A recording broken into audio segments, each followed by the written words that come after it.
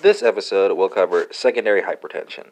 So here we're going to run over the symptoms and patient exam expectations for someone suspected of having secondary hypertension, your differential diagnosis, your actual diagnosis, as well as treatment options.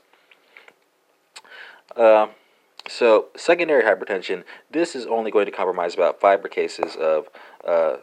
cases of hypertension total, right? And what are the symptoms and patient exam expectations for an individual who is suspected of having the condition? Well, you should suspect secondary hypertension if age at onset of hypertension is less than 30, right? The age at onset of hypertension is greater than 50. You should also suspect it in cases where there is rapid onset of severe hypertension in less than 3 to 5 years, where there's hypokalemia, and where hypertension is going to be refractory to the use of multiple medications. Our differential is going to include 5 separate things. Almost all of them have to be impacted a bit. So in your renal corner of your differential, you want to differentiate renal vascular disease, renal parenchymal disease, polycystic kidney disease, Little syndrome, syndrome of apparent mineralocorticoid excess, as well as hypercalcemia. In your endocrine area of your differential, you want to differentiate hyper or hypothyroidism, primary hyperaldosteronism, Cushing syndrome, congenital adrenal hyperplasia, as well as pheochromocytoma. When it comes to neurogenic disorders, you want to differentiate increased intracranial pressure as well as spinal cord section pressure.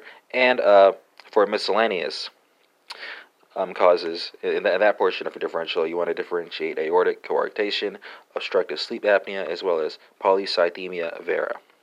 And finally, your differential also has to include differentiation of drug use, right? So here I'm talking about ethanol, cocaine, nonsteroidal anti-inflammatory drugs, steroids, cyclosporin A, estrogen, pseudoephedrine, as well as see whether or not the patient has been smoking on a regular basis.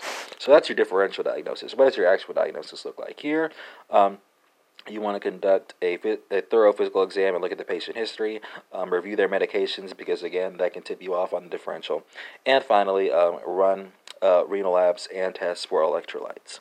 How do you treat cases of secondary hypertension? Well, first off, if the patient is in hypertensive emergency, we have you covered with a separate episode on this podcast covering that topic. And if possible, you want to correct the underlying disorder. So, again, you want to look at the differential because they'll tip you off on the correct treatment, whether or not it's renal, it's endocrine, or whether or not it's drugs. And if it's drugs, the treatment is simple. You just stop ingestion. And if it's renal or endocrine, you check out a separate podcast in this same series giving you the treatment for that. And that concludes this short session on secondary hypertension.